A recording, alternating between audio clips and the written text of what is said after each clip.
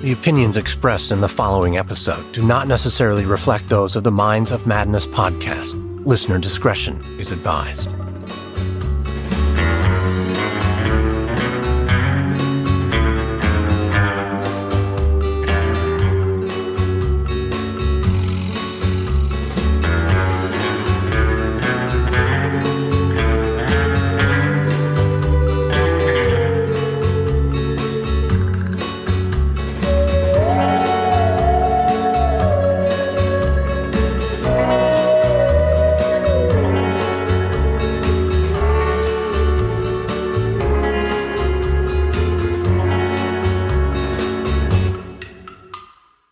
On August 12, 2014, at a luxurious resort in Bali, a couple loaded a suitcase into the back of a waiting taxi. They told the driver they'd be back shortly. They just needed to finish checking out. But after waiting 2 whole hours, they never returned. When hotel security popped the trunk of the cab to remove the suitcase, they noticed something smeared on the abandoned luggage, what appeared to be blood. When it was later opened by police, a shocking and gruesome discovery would be revealed. Join me now as we take a look into a family vacation meant to be a trip of a lifetime, a trip to a beautiful destination, a luxurious resort, most of all, a trip meant to mend the sacred bond between a mother and daughter. You'll hear how a family vacation turned into a horrific tragedy, with many being left to wonder what was fact from fiction.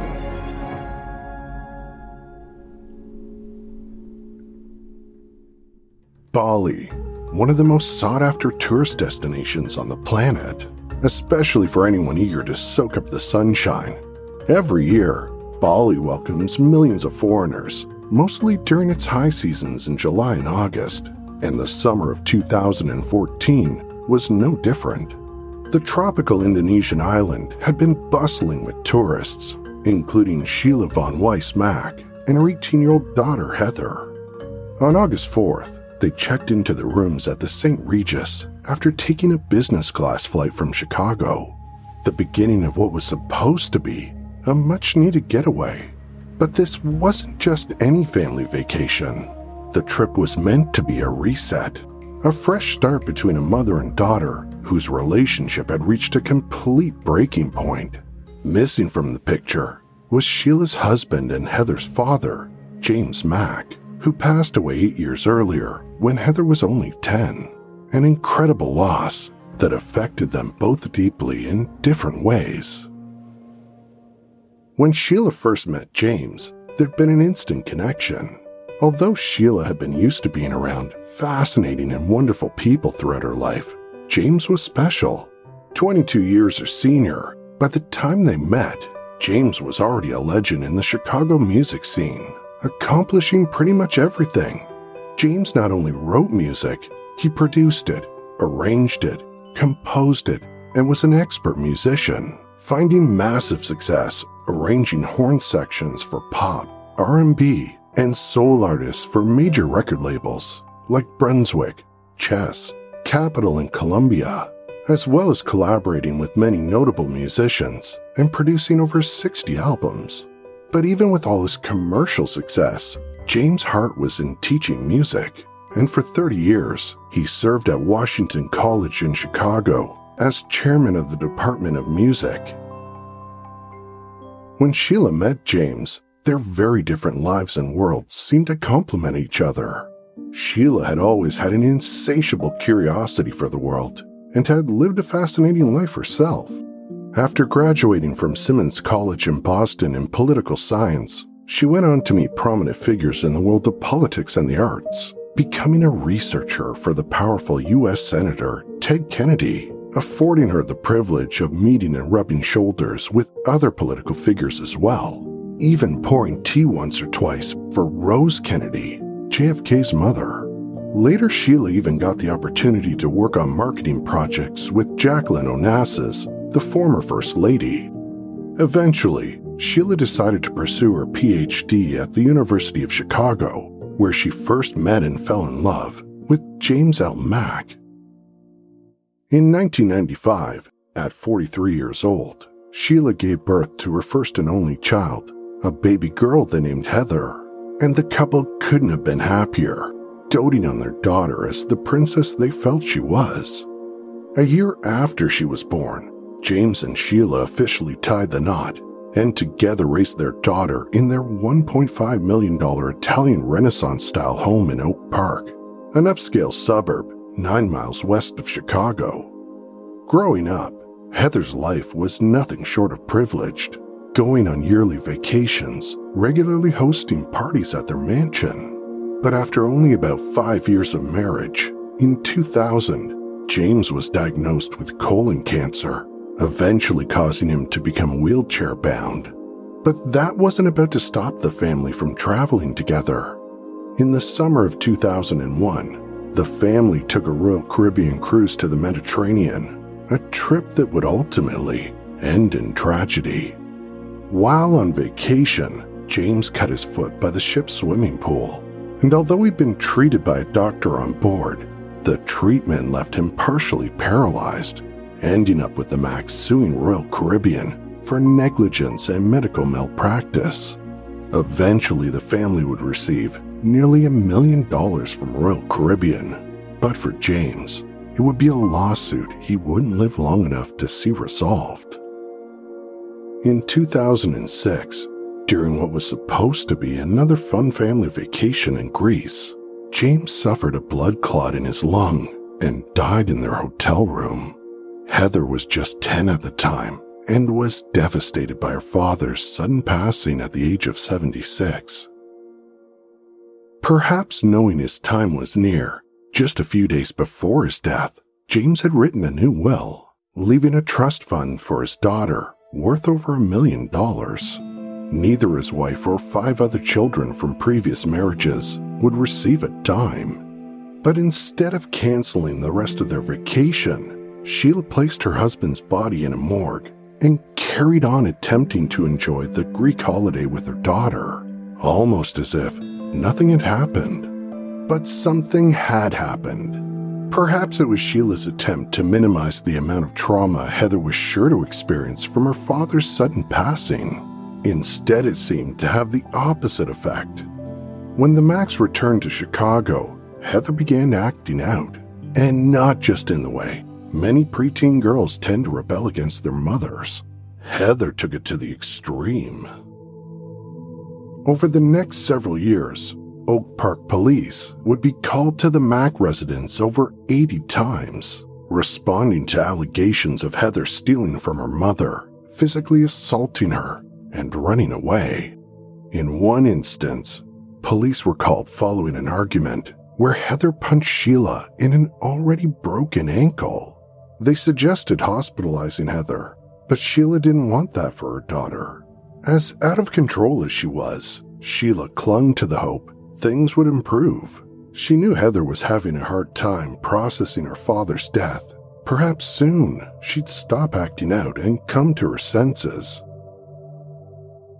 When Heather started high school, things didn't seem to simmer down, with police being called countless more times that year. Many of the calls were theft-related or domestic disputes, where Heather would violently attack her mom after being told to go to bed, turn off her computer, or was disciplined for skipping school. Again, Sheila would refuse to press any charges. In February 2011, Heather shoved her mother to the floor, breaking her arm, and then pulling out the cords of the phone to prevent Sheila from calling 911. This time, Heather was finally arrested. In April of 2011, Heather broke a window pane and bit her mother during an argument, but it hadn't been the first time she'd bitten Sheila. In fact, the responding officer noticed multiple bruises on Sheila's arm, some old, some new, all from Heather. She told police her daughter once threatened her by telling her she'd stop leaving bruises and start hitting her in the head. That night, Heather was taken into custody. In December 2011, Heather was arrested again after assaulting her mom, this time represented by an attorney hired for her by Sheila. Even so, Heather was still found guilty of battery. Heather was then placed on a year of court supervision and forced to attend mandatory counseling for anger management as part of a violence prevention program. She stayed in 2 separate community-based facilities aimed at providing education, life skills, and counseling for troubled youth, which she successfully completed. But they seemed to have little effect. In November 2012, the now 17-year-old Heather bit her mom again, this time on the wrist, during yet another vicious argument. Again, Sheila called police, but once again, she didn't want her daughter arrested. As much as Heather was wearing her down, making her feel completely at a loss, she was still her one and only child. Perhaps there's just no better way to say it. Sheila Mack was in a violently abusive relationship. It just so happened her abuser was her daughter. And like far too many victims of perpetual domestic violence, Sheila just kept holding out hope that one day, somehow, her abuser's behavior would change, that something would happen and the problem would just simply disappear. Unfortunately, it rarely works out that way. It certainly didn't with Heather. During Heather's senior year of high school, she fell in love with a young man her mother didn't approve of and dropped out of school. Any of Sheila's attempts to curtail her daughter's relationship only made things worse. 21-year-old Tommy Schaefer was a bit of a complex character. At an early age, his father abandoned the family, leaving him alone with his mother, who often struggled financially to provide for her son. But despite what Tommy was going through at home, he managed to form a friend group in middle school he remained close with throughout high school. Friends who came from stable homes, completely different from the type of upbringing he'd experienced.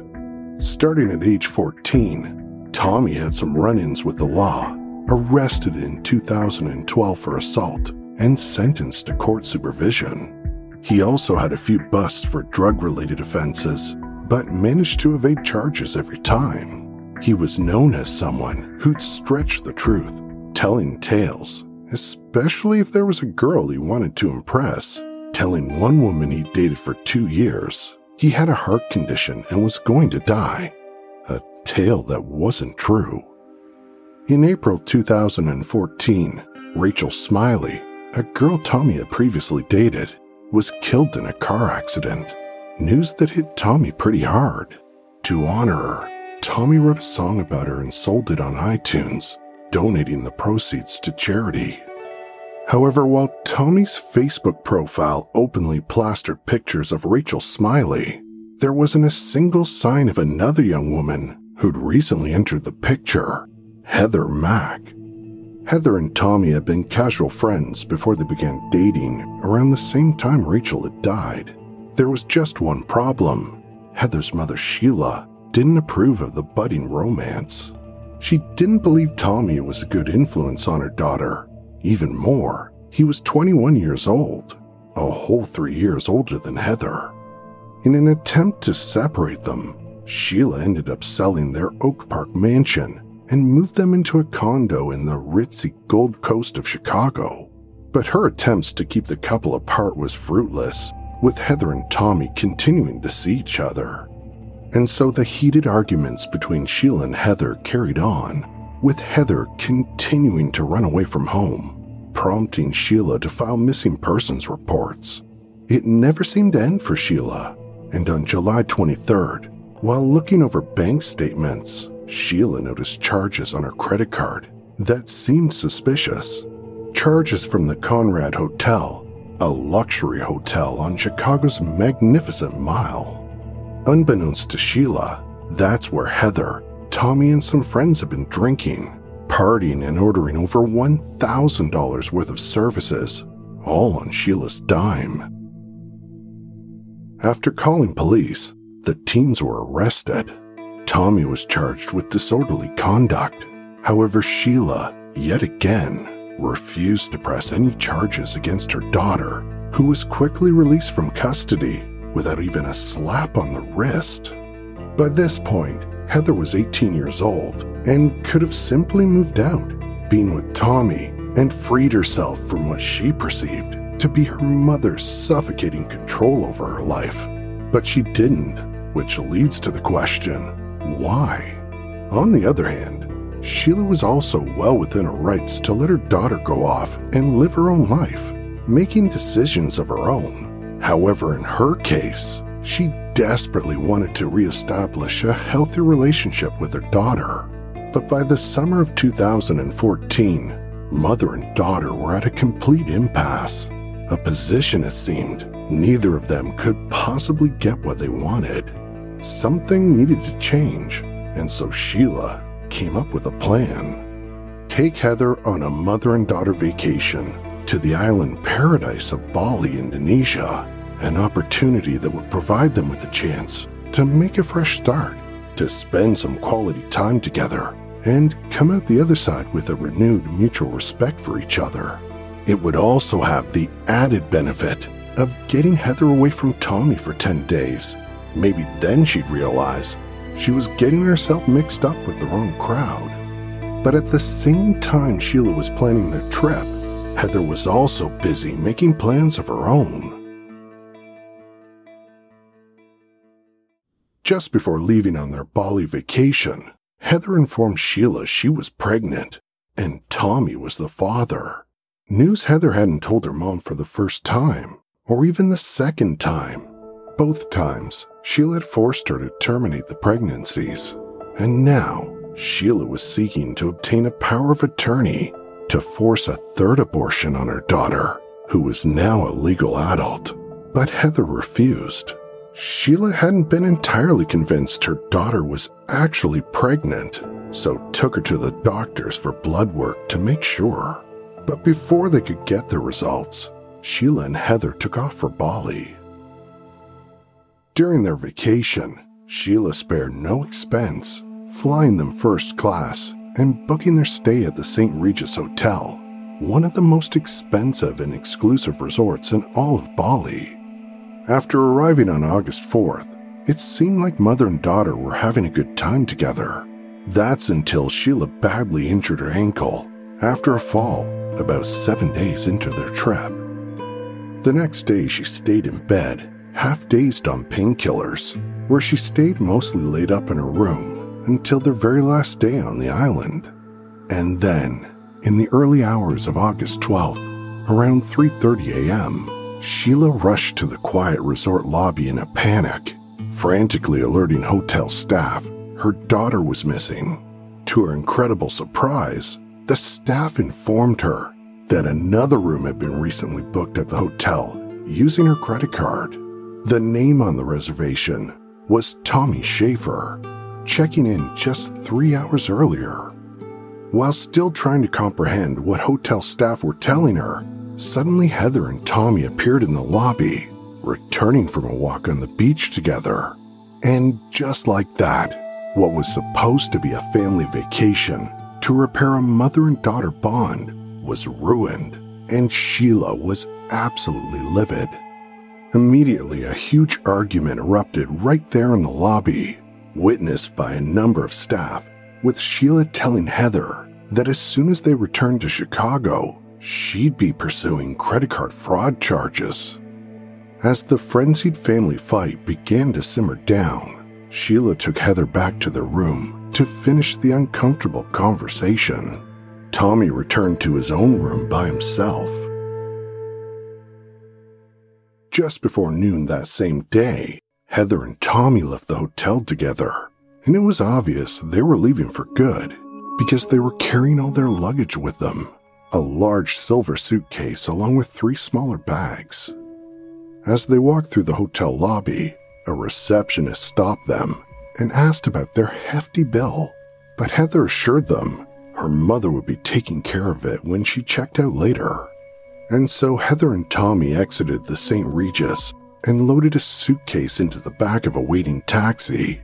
They then told the driver they'd be right back. They just needed to check out. Strangely, they took their 3 smaller suitcases back into the hotel with them and disappeared inside. The cab driver then waited and waited, and finally, after 2 whole hours, when they still hadn't returned, he alerted hotel security about the abandoned suitcase. But when they popped the taxi's trunk and looked inside, they saw something peculiar on the outside of the silver suitcase. Red stains that looked like blood. Immediately, the driver was advised to bring the suitcase to the police station. And when police opened the luggage, they made a shocking discovery. The half-naked body of a blonde middle-aged woman stuffed inside who'd been badly beaten. But who was she, and how'd she end up in the suitcase? Police knew in order to get these answers, they first needed to track down the couple who brought the suitcase to the taxi in the first place. After ditching the suitcase in the taxi, Heather and Tommy re-entered the St. Regis Hotel, where they returned to reception and asked to access Sheila's safety deposit box containing their passports and jewelry, but they were denied because Sheila had left specific instructions that only she could open it. Their plan had been to grab their passports and leave the country. It was now time for an alternate plan. After slipping out the back door of the St. Regis, Heather and Tommy headed to the airport and approached immigration officers, claiming they'd lost their passports and needed new ones. Even if it were true, it was a problem that couldn't be solved at the airport, and they were told they needed to make their way to the U.S. Embassy. Instead, the couple hailed down another taxi and headed to the nearby 4-star Rosada Bali resort. What Heather and Tommy didn't know at the time was that while they arrived and settled in, police were already on the hunt for them and had already sent out an alert to all hotels and taxis to be on the lookout for them. By 8:30 a.m. the following morning, police had descended on the Rosada Bali resort, raiding Heather and Tommy's room, where they found them sound asleep. Immediately, they were arrested. Heather and Tommy had already come up with a story they planned to tell police if they should get caught. Separately, they each told authorities Sheila was killed by an armed gang that had held them all captive, but miraculously, Heather and Tommy managed to escape. However, there was zero CCTV security footage to corroborate their claim.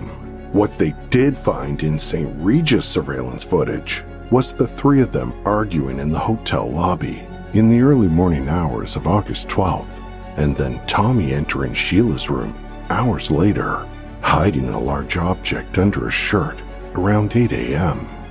Inside Sheila and Heather's room, police found bloody fingerprints on a heavy fruit bowl, which turned out to be the item Tommy had stuffed under his shirt as he entered the room. Sheila's blood was also found on both Heather and Tommy's clothing. It was clear the evidence against them was damning. 8 months later, both Heather and Tommy would be put on trial in Indonesia for the murder of Sheila Mack, a country where, if convicted, could mean facing a death penalty by a firing squad. At her trial, Heather's testimony was that Sheila had known Tommy was going to be joining them on their vacation. In fact, she claimed her mother gave her permission to use her credit card and to book his flight and hotel room. But this claim was quickly countered by hotel staff, who testified witnessing the shock and anger on Sheila's face after finding out her credit card had been used without her knowledge. During the trial, Tommy confessed to murdering Sheila, but said it was all done in an act of self-defense. In his testimony, he stated that around 8 a.m., Heather had texted him saying she was afraid and told him to bring something heavy to the room. He claimed that at that point, he believed Heather, the mother of his future child, was in danger, so brought the fruit bowl to room 317. According to Tommy, the fateful argument began when Sheila flew into a rage, learning news for the first time Heather was pregnant. Evidence would later show, in an email Sheila sent to a friend 2 weeks before the trip, she'd been told by her daughter she was 8 weeks pregnant. The only thing she hadn't known for sure was whether or not Heather was telling the truth or not. As it turned out, she was, and the baby was Tommy's. And so as Heather waited those 8 months leading up to her trial, she got closer and closer to her due date, which ended up occurring during the actual trial itself, with Heather giving birth to a healthy baby girl she named Stella. And here was Heather now, a mother herself, on trial for her own mother's murder.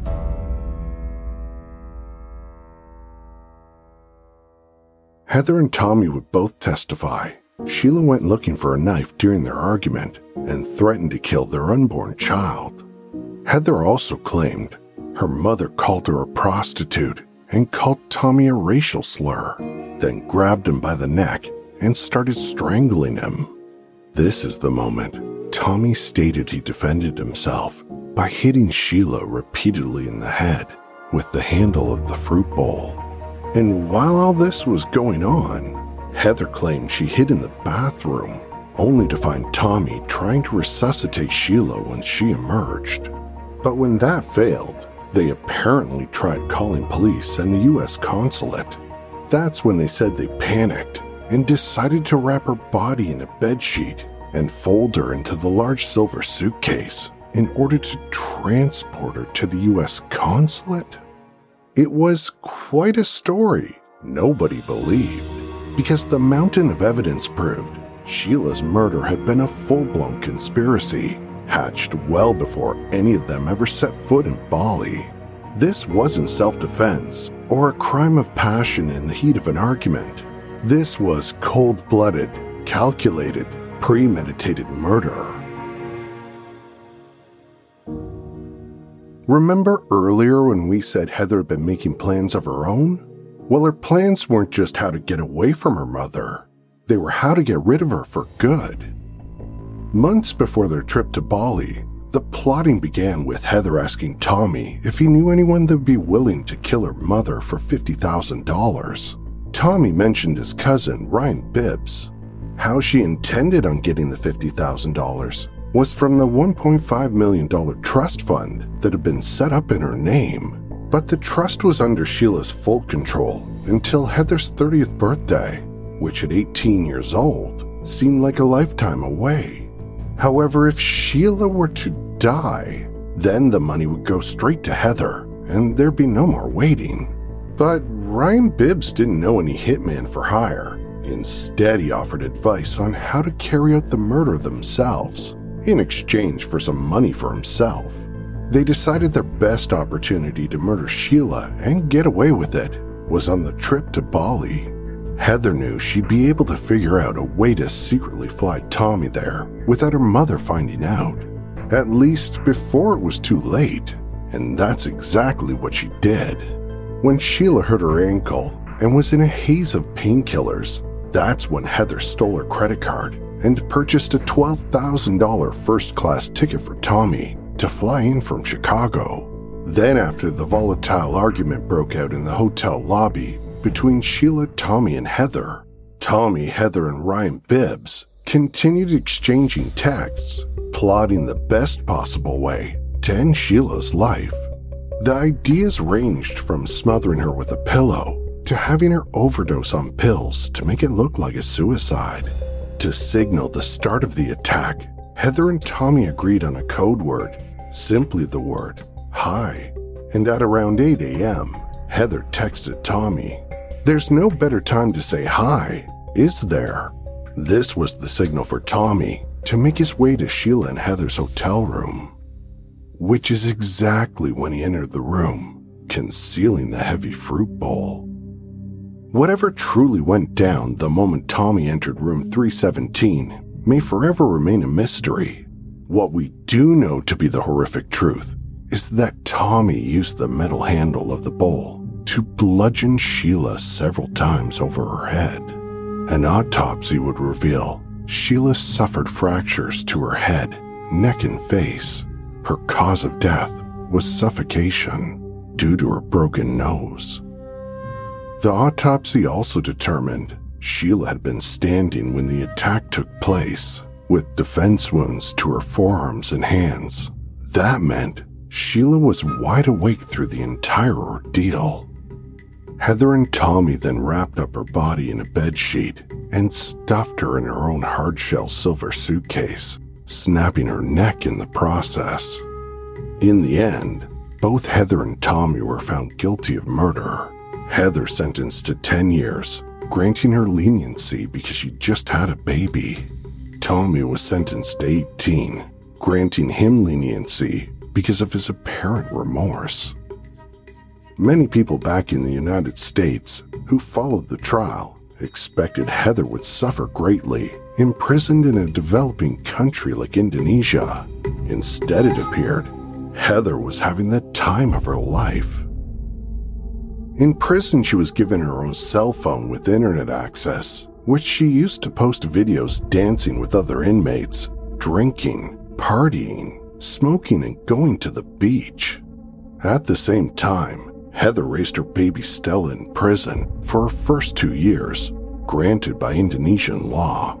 When she turned 2, Stella was passed off to be cared for by an Indonesian woman, but Heather was still allowed to see her daughter frequently, something that would have never happened if she'd been in an American prison.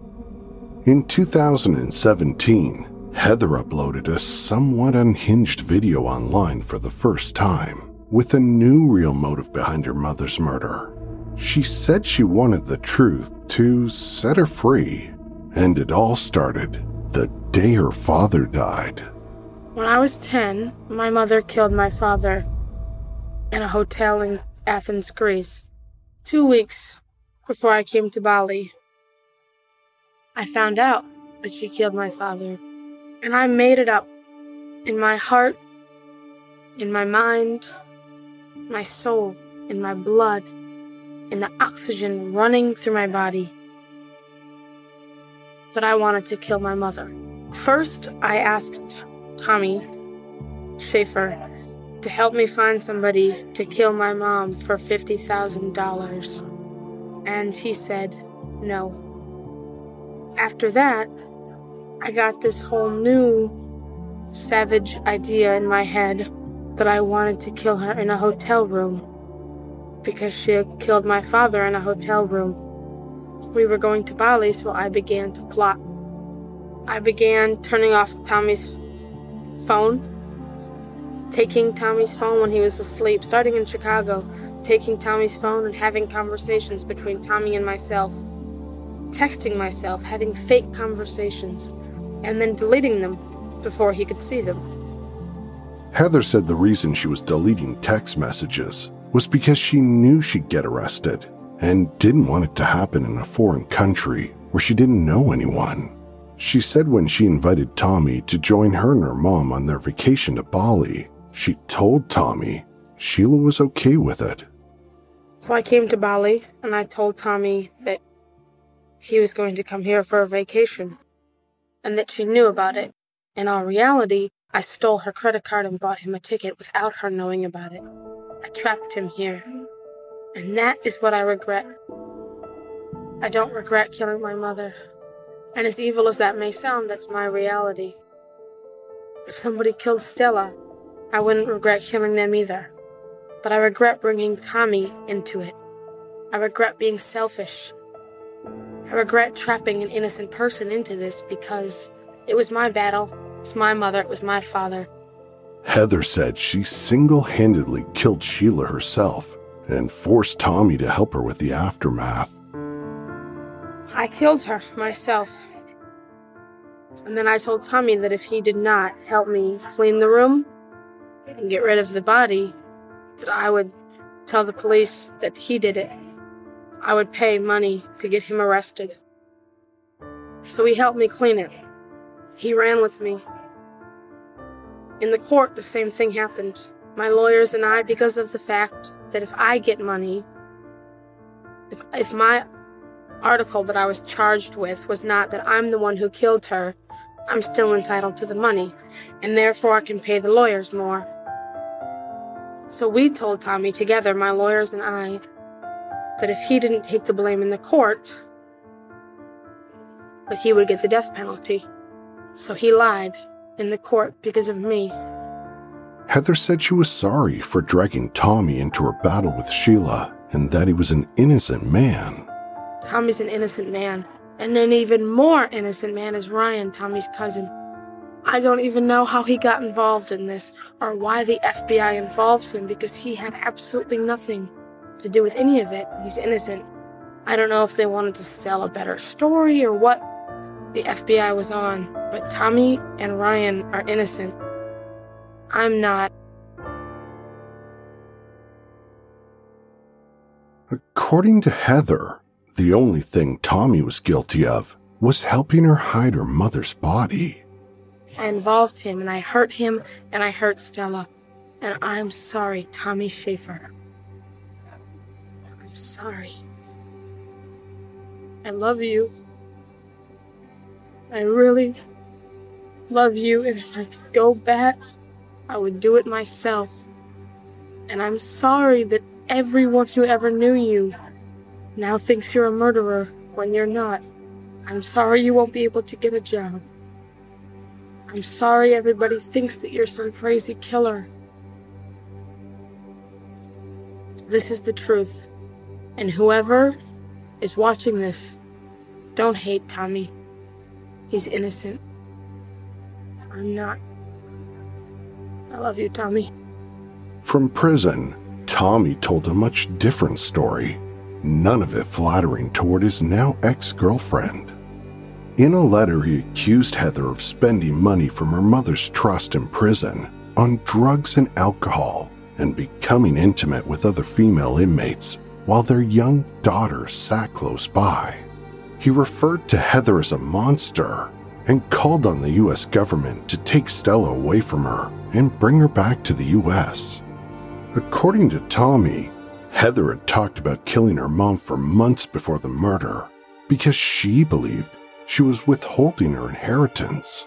He said Heather also believed Sheila forged her dad's signature, changing the beneficiary of his will to herself right before he died. Heather would later claim her hatred towards her mother started on their trip while in Greece when she was just 10 years old.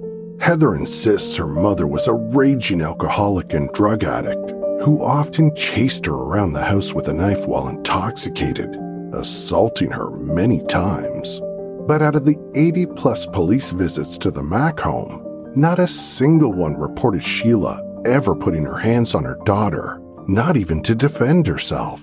Nor did any police reports document any sort of drinking or drug problem. After spending just 7 years in an Indonesian prison, Heather was released on good behavior and was immediately deported back to the U.S. along with her daughter Stella. On October 29, 2021, within minutes of landing at Chicago's O'Hare International Airport, Heather was arrested for conspiracy to kill in a foreign country and conspiracy to commit foreign murder of a U.S. national, as well as obstruction. If convicted of the first two charges, Heather could face life sentences. If convicted of the third, she could pay a fine of up to $250,000. But what happened to Heather's daughter Stella? Since arriving back in the U.S., 4 relatives have been fighting for custody of her. And in November 2022, Stella was ordered into the temporary care of a maternal cousin of Heather's in Colorado, the third person who would have cared for Stella since arriving to the U.S. For friends, family, and all who knew Sheila, the nightmare continues as they recount the tumultuous relationship she had with her daughter. They can only hope and pray now that this time around, justice for Sheila's brutal murder will finally be served.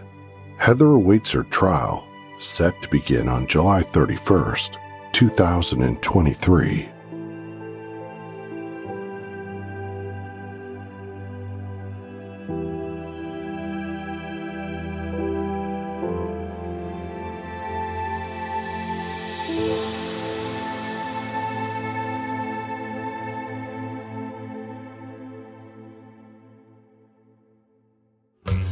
Follow The Minds of Madness on Apple Podcasts, Amazon Music, Spotify, and all other podcast platforms. If you'd like to support this show and get some extra perks like early release and ad-free episodes, go to patreon.com/madnesspod. Our website can be found at mindsofmadnesspodcast.com.